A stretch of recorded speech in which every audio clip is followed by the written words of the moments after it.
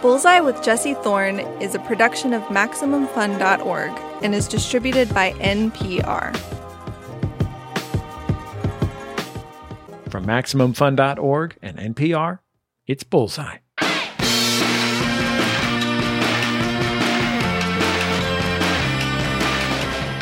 Quick warning about this upcoming interview. There are some references to sexual assault in this conversation. No graphic descriptions, just a few mentions. Also, there is some talk about sex in it, so if you or someone you're with is sensitive to that, we figured we'd let you know. The great Sam Jay. She's a stand-up comic. She was a writer for Saturday Night Live. She co-created the sitcom The Bust Down, and she's also the host of the HBO talk show Pause. Pause is a really special series. Each episode usually starts at Sam's apartment, or at least a set that looks like Sam's apartment. She's hosting a party, hanging out with her pals. And on every episode, they talk something through, usually a tough topic, often something that's close to home for Sam. Queerness or intersectionality, prison, fidelity. I don't think anyone enjoys being told what to do. I think weirdly too, we live in a country where they promise you that. Yeah. We literally live in a country where they're like, you can do whatever you want to do. Right, so that is the promise. And that is a lie. That is a promise until you do it. Exactly. It's a promise until you do it. And then your child starts And when like, hate to make it this, but when you're black and poor, those bumpers come a lot earlier in life. Yes. And you're seeing other people do things they're telling you can't. Those casual conversations are interspersed with an interview, usually something a bit more serious. And there's often a sketch or two thrown in. In this one, Sam is Paul Revering her way through the streets of modern Boston. Did you know you can make your own menthol? All you have to do is melt down some candy canes and pour gasoline on it. The crackers are coming. The crackers are coming. Are y'all ready for Jumanji? Because the crackers are. They're coming. The crackers are coming. Stop worrying about Jada and Will and start worrying about jams. We're jamless, y'all. Preserves, people. Preserve. Insecure is over. Learn a skill. The crackers are coming. The crackers are coming. You need to stop quoting Nelson Mandela on TikTok and start learning how to purify your own pee. The crackers are coming. The crackers are coming. Sam Jay, welcome to Bullseye. I'm happy to have you on the show. Hey. Did you say, are you ready for Jumanji? Yeah. I have no excuse for it. That's like something that you start yelling into the megaphone on like hour 4 of shooting, riding around on a horse and yelling things into. Yeah. It gets more and more. It starts with, do you know how to make jams and jellies? And it ends up with, are you ready for Jumanji? Yeah, for sure. Like, do you feel like that is a matter that you have considered?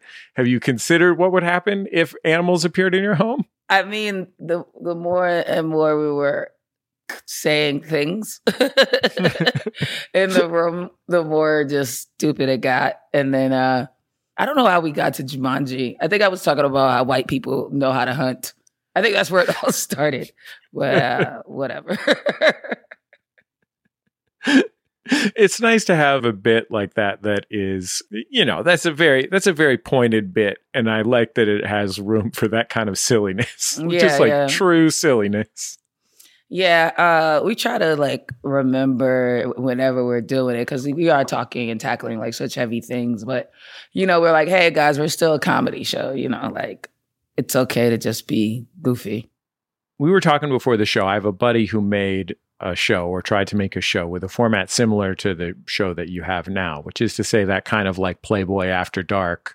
It's a talk show, but we're actually having a party thing.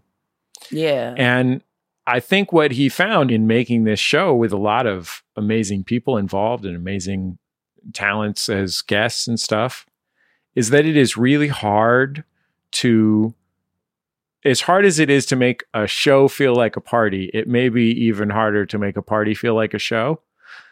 So what preparation do you do to make a segment where 4 or 5 or 6 people are hanging out around a pool table and talking about something tight and impactful enough that it works as a television program? Really, in building that construction, a lot of it was just initially thinking about like, one, how to get the most natural conversation out of people and like what would give you that vibe. So it's a lot of like really particular things. Like we do it in an actual apartment. It's not my apartment, but it is a real apartment. And I remember being like very adamant, like this can't happen in a studio, because once we're in a studio, people are going to feel weird. It's going to be unnatural and people aren't going to want to just like kick it and talk, you know? So it has to really feel like you're coming into my home. And like the set designer, Roxy, truly was like, I took her on a tour of my apartment, you know, like a virtual tour of my actual apartment. And she did a really good job of incorporating things that are really in my house in there and just really making it feel like a home. And I think also we made a decision that I would host these parties with my girl. I think, and well, now my fiance, I think that was also super important. At first, you know, I was being kind of an egomaniac, like a little bit in my head. I was like, this is my show. Is this going to be weird now? Or, you know, just thinking stupid shit. But I think it really helps because I host parties with my girl in reality. And I think it just warms everybody when they come in. It's two of us and we're like kicking it. And then it's also just like less cameramen. Like I only wanted 2 cameras moving on a roaming camera, no boom mics at all. Everyone's like laughs.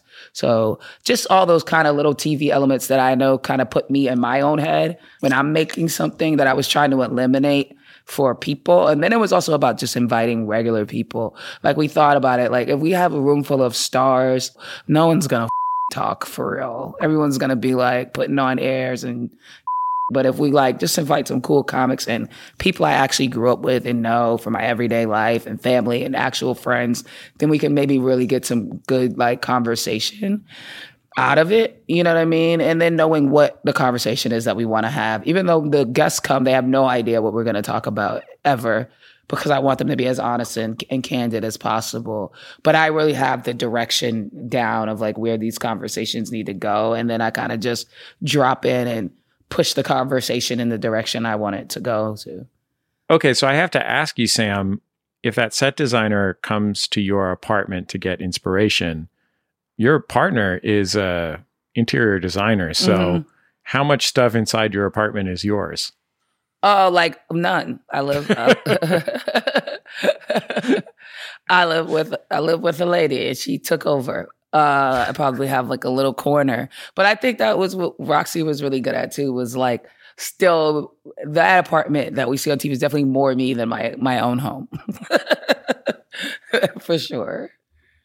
Like I'm the one that buys the furniture for my house, but I also know that there's like, and so most of the house is my choices and my wife is fine with that. But you know, there's some stuff like I have a Ricky Henderson autographed batting glove and that stays here in the office. That's not going pride of place on the mantelpiece. Right. Yeah. I have an office and that's where like all my stuff is, my Lego stuff, any of my items, and also just anything she wants to dump and doesn't know where she wants it to go. It also ends up in my office as well. What are you making out of Legos? I'm not building anything right now, but I build mostly like Star Wars sets. I have like 3 sitting in the closet that I need to get to. People like always give me them as gifts and stuff because people know I like Legos. Are we talking about the kind that cost, you know, hundreds of dollars and have thousands of pieces? Yeah. Like the big giant ones? Yeah. Like 7,000 pieces or more. Yeah.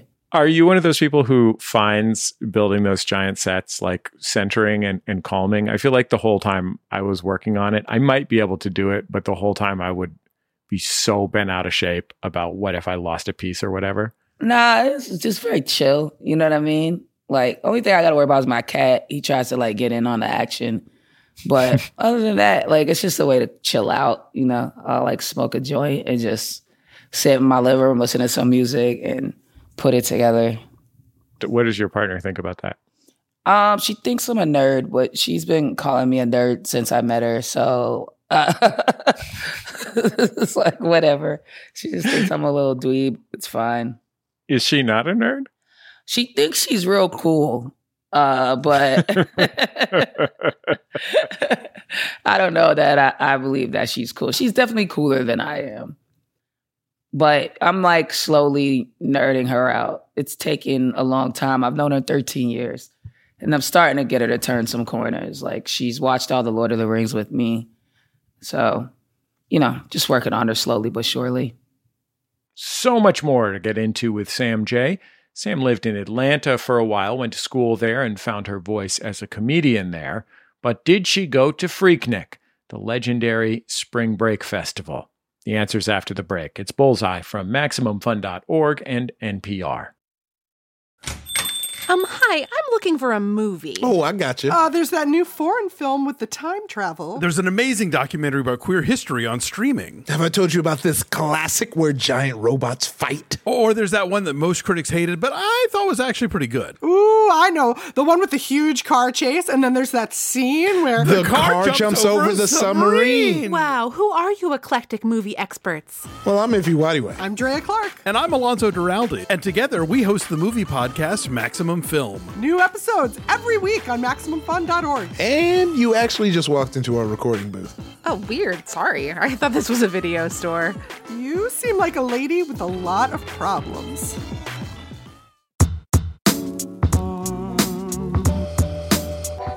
It's Bullseye. I'm Jesse Thorne. If you're just joining us, my guest is Sam Jay. She's a stand-up comic who starred in 2 television specials. She was a writer on Saturday Night Live, and she's the host and creator of the show Pause with Sam Jay. Pause is a genre-breaking talk show that combines interviews, sketch, and real life, and you can watch both seasons of it on HBO. Let's get back into our conversation. I have a friend who's a comic, and I always thought he was like the oldest getting into stand-up, successful stand-up that I knew. He was 27 when he first did stand-up. You had tried stand-up, but you didn't really start doing stand-up until you were a little older than that. You were like 29, right? Yeah, I was 29. So what happened when you were 29 that made you think you could do that? I don't know that anything particularly happened. I wanted to do it, and I've been wanting to do it for a long time, kind of secretly. And I just felt like, I think it was just that fear really of like turning 30 and looking at my life and being like, is this going to be like the whole jam? And I was kind of like, this can't be the whole jam. I gotta do something. I gotta figure something out to, for lack of a better word, feel more connected to this experience. And I was just tired of like being fearful of it. And so I was like, let's just see what happens. What were you doing for work when you started stand-up? I was working in a mailroom at the John Hancock in Boston. Was it in Boston that you first tried stand-up? Yeah, both times of my life. Like, that's where I started, and it is the first place that I tried to do it. Yeah. Did you kind of have roots both in Boston and in Georgia and Atlanta, right? Kinda. Like, I grew up in Boston. I'm from Boston. Lived there my whole life. I went to Atlanta. I was in my 20s to go to school, and I stayed there for like 8 years and then moved back home. That is a very different lifestyle experience, I think, living in Boston and living in Atlanta. Yeah, for sure. But also I was a different age too. So it was a different experience for like a million reasons, not just culturally. Of course, there's more like Black people and there's more Black culturally things to do. But also, I always feel like Boston is white Atlanta. Atlanta is where Black youth go to college and like, so there's a lot of college clubs and bars and you kind of pretty much have the run of the city. You know what I mean? In the same way, like a lot of white kids come to Boston for college and bars and all that kind of shit. So I think mostly it was just like that coming into myself, like as my sexual identity and all that stuff. And then being in a city that was kind of swirling with Blackness and Black queerness and all that good stuff was definitely like a big culture shock. I mean, I feel like there's a lot of, as an outsider, there's a lot of cities in the United States where there are a lot of Black people. I'm in Los Angeles. There's a lot of Black folks in LA, right? But Atlanta culturally is like defined by its Blackness. Yeah. Like it is the place that you go to do all kinds of different stuff. If you're Black, at least that's how it's been described to me and how it felt when I was there. I was like, this is a place for Black folks to do all kinds of stuff rather than just feel like their blackness has to be a single vector. Yes. You know what I mean? 100%. That's exactly how it feels. I always say it was the place where I saw the most like different types of Black people in my life when I went to Atlanta. It was like every version of us, the Afro punk version, the nerdy buttoned up like lawyer doctor version, the hood version, it's just like every style we got is down there. Did you choose that on purpose? So I was born in Atlanta. So I was born in Georgia when I was a kid, but I moved out of there when I was very little. Like I wasn't even 1 year old. So I don't remember it. But my family's kind of always had ties to it. My grandmother's from Augusta.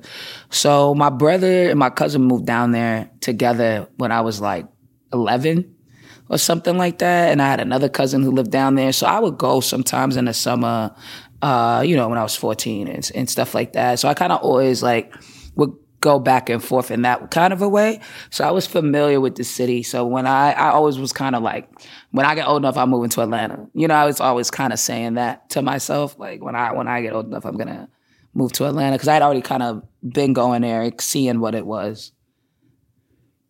Did you ever get to go to Freaknik when you were? No, my little cousins went though.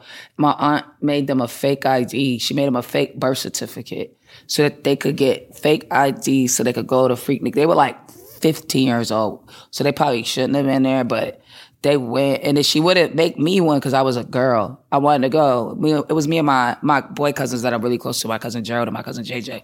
We like did everything together. And she was like, no, you can't go because you're a girl. And I was like, that's bull. When you moved to Atlanta in your 20s, did you already know that you were gay or think of yourself as gay? No, I was like dating dudes and stuff when I first got to Atlanta. Probably for the first like 2 years I was there, 2 or 3 years maybe. Do you mean that were you dating dudes because you felt obliged or because it seemed like it was working for you? You know what I mean? I thought it was working. It was just like what you did. I didn't feel like I had to. It wasn't begrudgingly, and like I wasn't like one of those people who was like in the closet pained and stuff like that. It's just like one day I was like, this isn't working out for me anymore. Like it just was really like, I don't know. I got something's not clicking anymore with this, and I don't quite understand why. And then once I figured out what was going on with me, I then understood that it was never really working, but I didn't really have any perspective or anything to compare it to at the time prior to that. Once I was like intimate with women and it felt different, and the way that my homegirls would talk about being with dudes, and I would always be like, I don't really get it. It's not that deep to me. Then I got it, and I was like, oh, you were just like a gay the whole time. That's crazy. You have a bit in your act that is about seeing from a upwards or from knees to hips direction. I forgot about for the that. first time. Wow, and that's crazy. I forgot about that.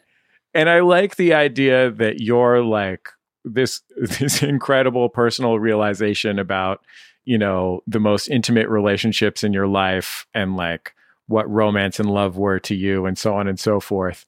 It's framed in like a realization that is completely just about switching types of oral sex. Yeah. Like, you're done and you're into now. Yeah. And it was like a lot to do. It was. I remember the first time I saw a vagina, I was like, whoa, you supposed to put your mouth on that? There's a lot going on. It's very straightforward. It presents itself and all that it is like right there. But the JJ is like, you got to get in there and move things around. Yeah, it's a whole operation. Yeah. It's a real job. But, at the end of the day, you put in the work, it's worth it, in my opinion. No. I think it's for sure worth it. But it is like, I don't think women who don't go down on other women realize what's happening. You know what I mean? I think they're very much just like, what's the big deal? And it's like, baby girl, there's a lot of occupational hazards going on down there. A couple of years ago, the last lesbian bar in LA closed. One closed. There was one by where I grew up in San Francisco that closed a few years ago. And like, I feel like it can be really tough to find spaces. And I imagine it's like double extra when you're Black. Yeah, but that particular stuff like that, like the last lesbian bar closing, or like there's not, I blame that on like lesbians. We're not we're not like good at it. Like I wish I was a gay dude. Gay dudes have so much fun, bro. They go out all the time and like they're just having a blast. Like they're really like out the gate having a good time. And lesbian, like I don't know if you've ever been to a lesbian bar. It's boring, bro. First of all, most women like, cause we couple up so fast. So if you go out to a bar, it's just a bunch of like who are together, just like in corners making out. It's not like if you're single and a little lesbian trying to go out and get some action, you're probably not gonna find it at a lesbian bar because everybody in there is gonna be with somebody. And you're just gonna be standing there by yourself looking like a damn fool. So I blame the lack of lesbian nightlife on the fact that we're all cuddled up in a bed somewhere watching TV. But when you started dating women, where did you meet girls? I mean, at clubs in Atlanta, you know, like gay nights, different gay clubs. Go have like a lesbian night here, there, whatever. You know which ones are which, like in the city. You know what I mean? Through friends, same way people, you know, all that kind of stuff. But it definitely was like one of those things where you would go out sometimes on the dolo and be like, everybody in here's with somebody. You know what I mean? Like that happens quite often for sure. It's like a known lesbian complaint. Like, this is what it is. A KLC, a classic KLC. Mm-hmm. What are your top 5 known lesbian complaints? Oh, probably that. The way they make, they don't really make. But actually, I think it's a guy probably behind it, and I don't think they're made for like people who are actually trying to like. You know what I'm saying? They're like novelty. That's how they're looked at. But it's like, I really need this to do a job. And it would be nice if like one was made with that in mind. But, right. The proper bracing and so forth. Yeah. Like all the kind of like what you need to do it, right? You know what I mean? I've looked at them at the fancy sex store, you know, like at the fancy sex. You know what I'm talking about. Like a friendly, lesbian-owned, lots of lights type of sex store. And even there, where, you know, the kind where there's a blog that reviews products and so forth, even at those, you're like, this really looks like somebody bought it from a novelty store that also sold French ticklers. Yeah. Okay, so that's number 2. If you're just listening on the radio, Sam said something that we can't play. But we're on to number 3. Number 3 is the mean stares you get from dudes at the barber shop because your hairline will never recede like theirs. Just LeBron James looking at you with his eyes squinting. And like how you have to be like, kind of like, is my barber purposely pushing me back? Like, is he hating on me? Sam, did you always get your hair cut at a barbershop? No, not till I cut it off. When did you cut it off? I was probably 25. It's probably 25. Was that ahead of or behind a realization about your identity? Behind. When Best did you decide? I ever did to cut it? Yeah. I don't know. I just woke up one day and was like, I'm going to go cut it. It was really like, today's the day. I'm just going to go cut it off. What was it like before you cut it off? It was just long girl hair. It just came like down the hair, just like to the shoulder, girl stuff. That's a lot of work. I mean, one thing that... Ton of work. Like, you got to go to the barbershop a lot when you have really short hair to keep it clean and straight, but it's easy. Girl, it's so much when it like being a woman, I will never go back to that. Like that part, I don't care what happens in my life. I could go back to, but you're just gonna have to like me like this. Like you're just gonna have to be okay with getting from with a Caesar because I'm not doing it. It's too much. Let's hear another clip from my guest Sam Jay's show, pause. As we said, it is sort of a talk show that is built mostly out of conversations in an apartment, but it also has some more closer to traditional talk show interview segments. Now, these are often, I mean, the one that we're about to hear is going on in some kind of grand ballroom while two like mostly but not completely dressed muscle dudes are standing behind Sam, and everyone is enjoying high tea. It's a real grand presentation overall. And Sam's guest in this conversation is a woman named Kathy Renna, who's communications director for the National LGBTQ Task Force. And Sam is Sam's putting it a little bit to Kathy about her experiences trying to find Black spaces within gay spaces. I want what I guess is considered the unfavorable side of it. You know what I mean? I feel like that part of it is actually being isolated and out of it. And that contributes to, I think, Black identity not really finding an identity within gay identity, right? I think about myself coming out. Yeah. It took me a long time to really fully understand my queerness because every representation of it was so white. Didn't look like you. I couldn't find myself in it. And it seemed like in order to be gay, I also had to somewhat abandon part of my Black identity. And I think that even affects like Black families and how they view it, right? It's like, oh, you're gay now. Now, not it's only a white are you, thing. It's a white thing. You're doing a white thing. Yeah, we have a lot of work to do, and I think it's true. I mean, it's something you can level at, at a lot of folks, is that they're just trying to get the work done every day. It's hard enough. She hung in there in that conversation. Yeah, I really appreciated that. She did. I appreciated her. She took the blows and she tried. She really did.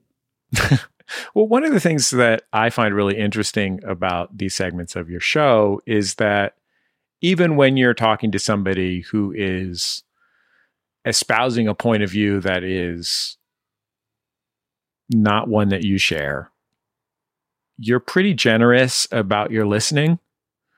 Was that a choice that you were going to have that kind of generosity, even when somebody is, even when somebody's being gross, even when somebody's being a jerk? When we talked about what we wanted the show to be, we talked a lot about we want this to be a dialogue and we want to invite people to the conversation that may not necessarily share our point of views and perspectives, because we need to start having conversations with people who don't share our views and perspectives. And right now it feels like people are drawing really hard lines in the sand. And it's like, if you don't think like me, I'm not even going to talk to you. And I just don't know how you advance anything doing it that way. And then another thing we decided is these are people that we're inviting to the show. That was very big for me, is I'm not going to be to people I invited. It just seems wrong. I reached out to you. I asked you to have this conversation knowing full well how you think. It's very wrong for me to then sit you down and try to get you into some gotcha moment or be like, it just doesn't feel right. There have been a lot of shows where comics give their opinions about stuff in a funny way. And, Politically Incorrect was 30 years ago now. And a lot of those shows are funny because comics are funny and they think of ideas in funny ways and they know how to put on a show, right? I think a lot of those shows are about telling. Maybe because stand-up is a relatively unilateral form, right? It's like only one person has the mic. Yep. I don't feel like your show is like that. Was that a choice that you made?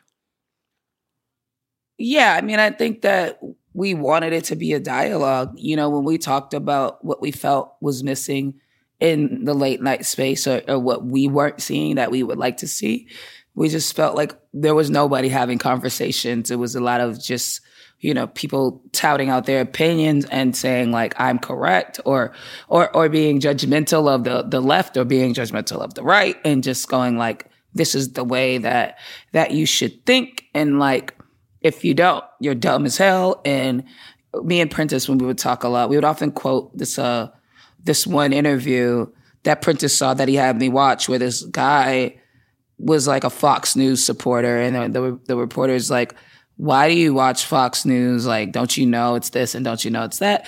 And the dude was like, I don't know. It just, every other thing just talks down to me and makes me feel dumb and wrong. And Fox News doesn't make me feel dumb and wrong. And it was just really that simple for him. You know what I mean? It was just like, these things make me feel bad about myself, and these things do not make me feel bad about myself. And so we thought a lot about that with the show of like, where's a space where no one has to necessarily feel bad, but we can have a conversation and hear different perspective. And then maybe that can like move a conversation or an issue or topic forward rather than this kind of heels in the sand thing that seems to be happening. I think for a lot of white people in America, the prospect of feeling bad about yourself is truly terrifying, because we haven't been asked to be in a lot of spaces where we consider others. Right. Basically. Right. And it's like, how do you get to a space where you can show someone that? But, you know, in order to do that, you got to hear them too. You know, you got to hear what's going on with them and why they are where they are. And then you can say, and then you can reveal something to them on the other side of it. Stick around. More Bullseye around the corner from MaximumFun.org and NPR.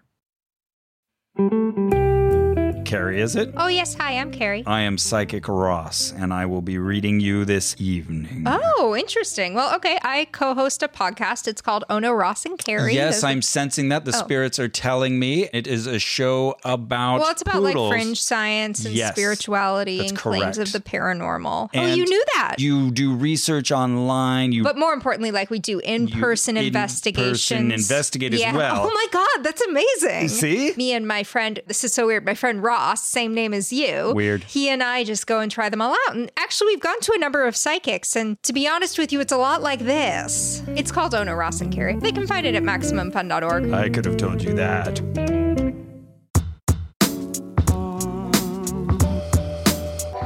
It's Bullseye. I'm Jesse Thorne. My guest is Sam Jay, comedian and host of the HBO show Pause with Sam Jay. Let's get back into our interview. I was really touched. I read an interview that you did a year or two ago, and you had a special that you shot in 2020, and there were some people who I think reasonably said that some of your jokes in that special were transphobic. And, you know, I've seen the jokes, and I'm pretty sensitive to that kind of stuff, and they're not hateful or anything. I don't want anybody in the audience to think that, but I don't think it was an unreasonable criticism. And in this interview, somebody asked you about it, and you said, yeah, well, I felt bad about it. And I was like, I know that I have made, specifically transphobic jokes in my past and homophobic jokes, and I feel bad about it. And it was hard to hear people say that to me. It was hard to get that feedback, and I felt bad about it. And I have to say that just like hearing somebody respond to that criticism, not by saying what you could have said, which is like, it's not like it was hateful or something, by saying like, yeah, sorry. I didn't want to, it makes me feel bad to make people feel bad. Like I was very touched by that, but that can be a hard place to be and a hard thing to kind of engage with in yourself. It's a lot easier to be defensive about it, I think. I don't know. I genuinely felt bad that people felt bad. So it wasn't really that hard to like be like, that was not what I thought was going to happen. Like I went in with an intention to move a conversation forward that I hadn't been seen being pushed forward in any way. And I thought what I was doing was supportive. It was jerky at times because I'm a bit of a jerk and a comic, and you know what I mean? But I didn't think it was undercutting the support of what I was saying, which was like, make space for these people and stop being and to have that kind of get lost in the fact that people's feelings were made me feel bad because that's not what I was trying to do. You know what I mean? And I can't deny that happened. If someone said they were hurt by it or offended by it, then they were. And on a base level, you have to say, hey, that isn't the goal. Though when I fight back on it is when people are kind of just like, are you aware what you're doing is causing damage? Then it's like, come on now, chill. That's not what I was doing. But I can totally hold responsibility for saying something that hurt people's feelings or made them feel bad, because that wasn't the goal of what I was doing or saying. One of the lessons that I have had to learn and still like struggle with myself is that there are a lot of things that I could make a joke about where I could defend the perspective of my joke. I can defend the structure of my joke. I can say like, oh, this person was the victim of the joke, not this person. Like, oh, it was targeted at this because of this. I could diagram the sentence. You know what I mean? But ultimately, there are things in people's lives that they're not going to respond to a diagrammed sentence, you know?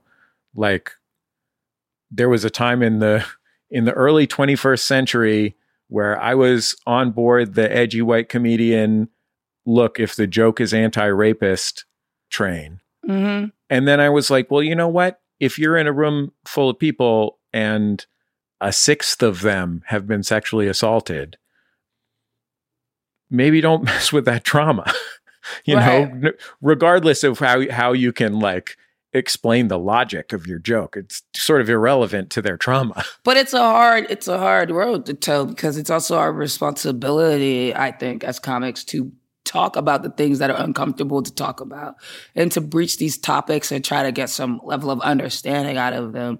And in that you may misstep, you know what I mean? And in that you may like go a direction and it doesn't quite work out, or it doesn't land the way you wanted it to, or, you know, the way you expected it to. And like, that's a part of the risk of like what we're doing, you know what I mean? And it's just tough. It's just tough, you know, cause like I have different things that have happened to me in my life. And like, I've sat in audiences where a joke for me was like, damn, I personally have an experience where that doesn't feel good, but I am a big person on intent.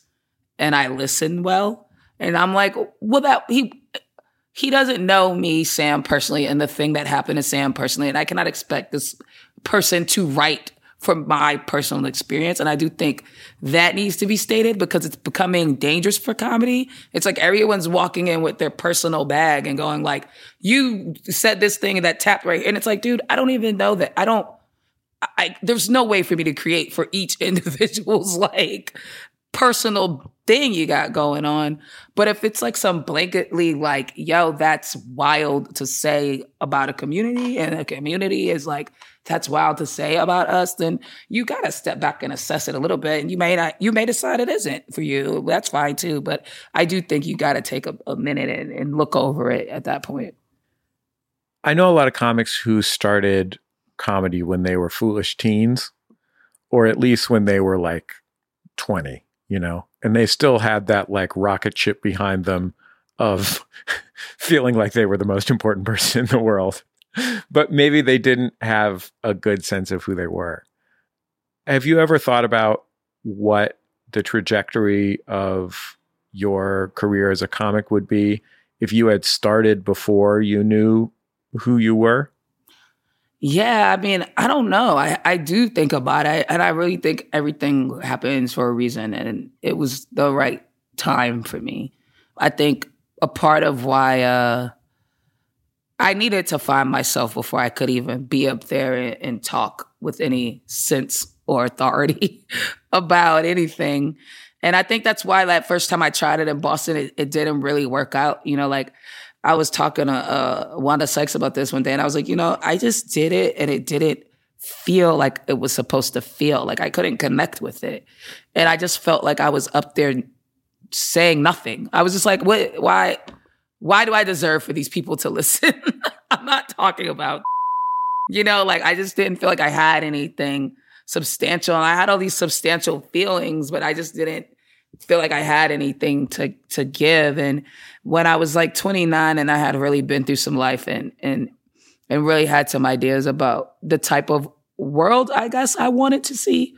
Weirdly, I've never thought about it like this, but the type of world I wanted to see and how I wanted to impact the type of world I wanted to see, I felt this was a tool to do that. And then that gave me so much more like focus and ability up there. Sam, your show is so great. And we haven't even talked about Bust Down, the show that you co-created for Peacock, which is also really great. And I sure appreciate you taking all this time to talk to me. It was really nice to get to know you. No problem. Thank you. Sam Jay, her great show Pause is airing now on HBO. Give it a watch there. She also co-created and stars in the brand new sitcom Bust Down, which premiered on Peacock earlier this year and is super funny. I really strongly recommend that. I wish we'd had time to talk about both shows.